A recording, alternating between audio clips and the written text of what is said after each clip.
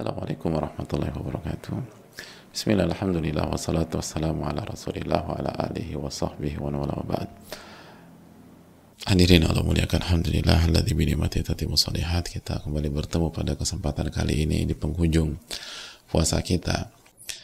Kita duduk, kita bersimpuh, dan semoga Allah Subhanahu wa taala memberikan kita taufik untuk bisa menyelesaikan, dan semoga Allah Subhanahu wa taala memberikan taufik kepada kita sehingga kita bisa menutup puasa hari ini dengan husnul khatimah.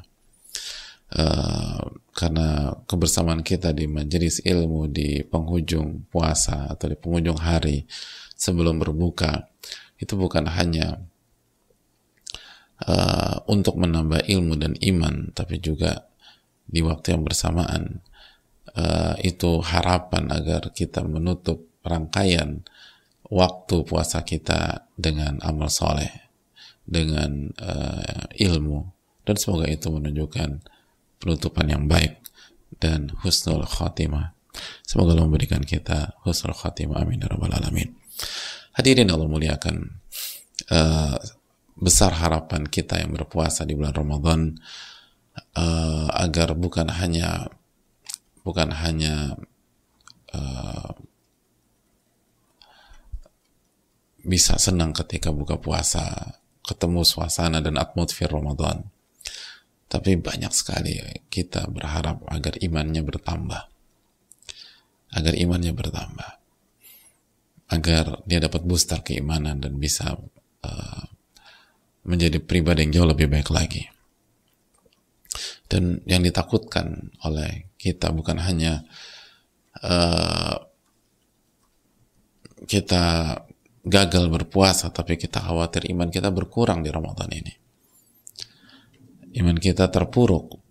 Dan berbicara tentang bertambah dan terpuruknya iman, Ibn Abi Syaibah rahimahullahu ta'ala itu membawakan sebuah keterangan ulama tentang iman yang dikatakan al-imanu yazid wa yanqus. Iman itu bertambah dan berkurang. Faqila fama ziyadatu. Lalu ditanyakan, bagaimana ia bisa bertambah? Wa ma nuqsanu. Dan bagaimana dia bisa berkurang? Qal, idza dzakarna rabbana wa khashinahu, fadzalika ziyadatuh. Jika kita mengingat Rabb kita Allah Subhanahu wa taala dan kita memiliki rasa takut kepada Allah, maka itulah yang menunjukkan iman kita bertambah. Wa idza ghafalna wa nasina wa dhayya'na fadzalika nuqsanu. Dan apabila kita lalai, kita lupa sama Allah, kita menyia-nyiakan atau kita melantarkan hak Allah Subhanahu wa taala, maka itulah turunnya iman dan terpuruknya iman. Diriwayatkan oleh Ibn Abi Syaibah. Hadirin Allah muliakan, ternyata sebatas tidak makan dan tidak minum di siang hari dari subuh sampai maghrib itu belum menjamin iman kita akan bertambah. Ternyata ikut sholat tarawih itu belum menjamin iman kita bertambah. Hanya sebatas ikut sholat tarawih. Kan mungkin diajak teman, atau nggak enakan, atau semua orang di rumah kita puasa, jadi kita mau nggak mau puasa. Ada banyak motif dan ada banyak alasan orang berpuasa dan sholat tarawih. Makanya sebatas mengerjakan itu secara zahir itu belum jaminan. Ada sebagian orang itu puasa tapi dia lupa sama Allah Subhanahu wa taala. Selama dia puasa dia nggak ingat sama Allah, dia lalai. Yang ada di benak dia adalah kapan aku berbuka, enaknya buka makan apa ya, pokoknya harus yang enak. Adapun mengingat Allah lupa dia nggak baca zikir pagi, seharian dia nggak baca Al-Quranul Karim, dia nggak mengerjakan sholat sunnah, dia tidak melakukan aktivitas apapun yang membuktikan bahwa dia ingat sama Allah Subhanahu wa taala. Dan dia juga nggak takut sama Allah. Dia bicarakan orang, dia jelek-jelekin orang ketika puasa. Dia bahkan makan harta orang yang dengan cara yang haram. Hadirin Allah muliakan. Maka nggak heran walaupun dia puasa 1 bulan tapi imannya turun. Karena sekali untuk menaikkan iman, kita harus senantiasa ingat sama Allah. Ingat sama Allah. Ketika kita sahur, kita ingat sama Allah. Semoga Allah terima sahur kita. Ini saya lakukan dalam rangka mengikuti ajaran Allah Subhanahu wa Ta'ala. Padahal aku sanggup. Padahal aku nggak perlu sahur. Aku kuat kok. Nggak pakai sahur. Nggak, ini bukan kuat nggak kuat. Kita ini ingat sama Allah dan kita ingin mengamalkan apa yang Allah dan Rasulnya Sallallahu Alaihi Wasallam ajarkan. Pada saat kita puasa, kita ingat sama Allah, bahwa Allah melihat kita, Allah mengetahui bahwa kita sedang lapar, dan kita nggak makan semata-mata ingin mencari ridhonya. Ketika puasa kita perbanyak salat sunnah, karena kita ingat sama Allah Subhanahu Wa Taala. Maka kita ingin munajat sama Allah.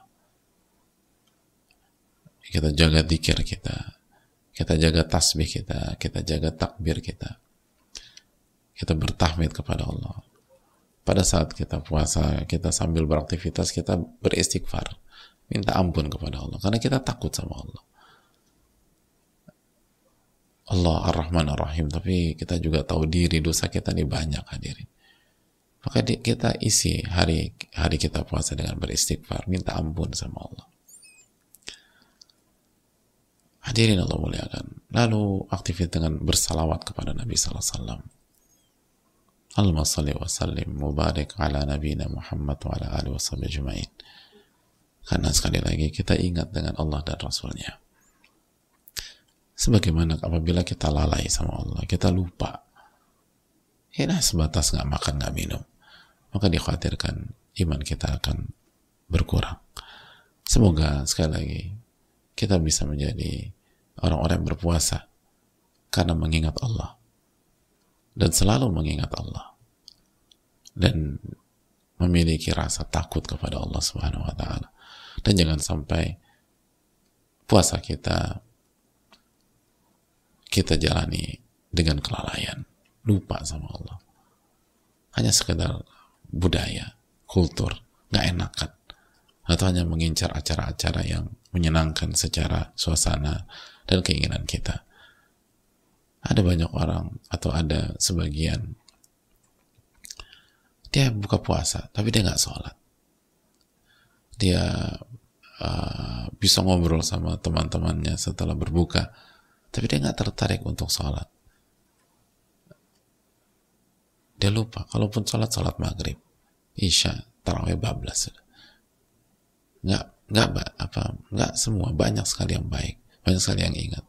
Tapi masih ada lah di masyarakat. Dan ini yang harus kita perbaiki bersama-sama. Jangan sampai puasa kita tidak membuat kita ingat kepada Allah Subhanahu wa Ta'ala. Aqulu qouli hadza wa astaghfirullakum subhanaka wa la ilaha illa anta astaghfiruka wa atubu ilaik. Assalamualaikum warahmatullahi wabarakatuh.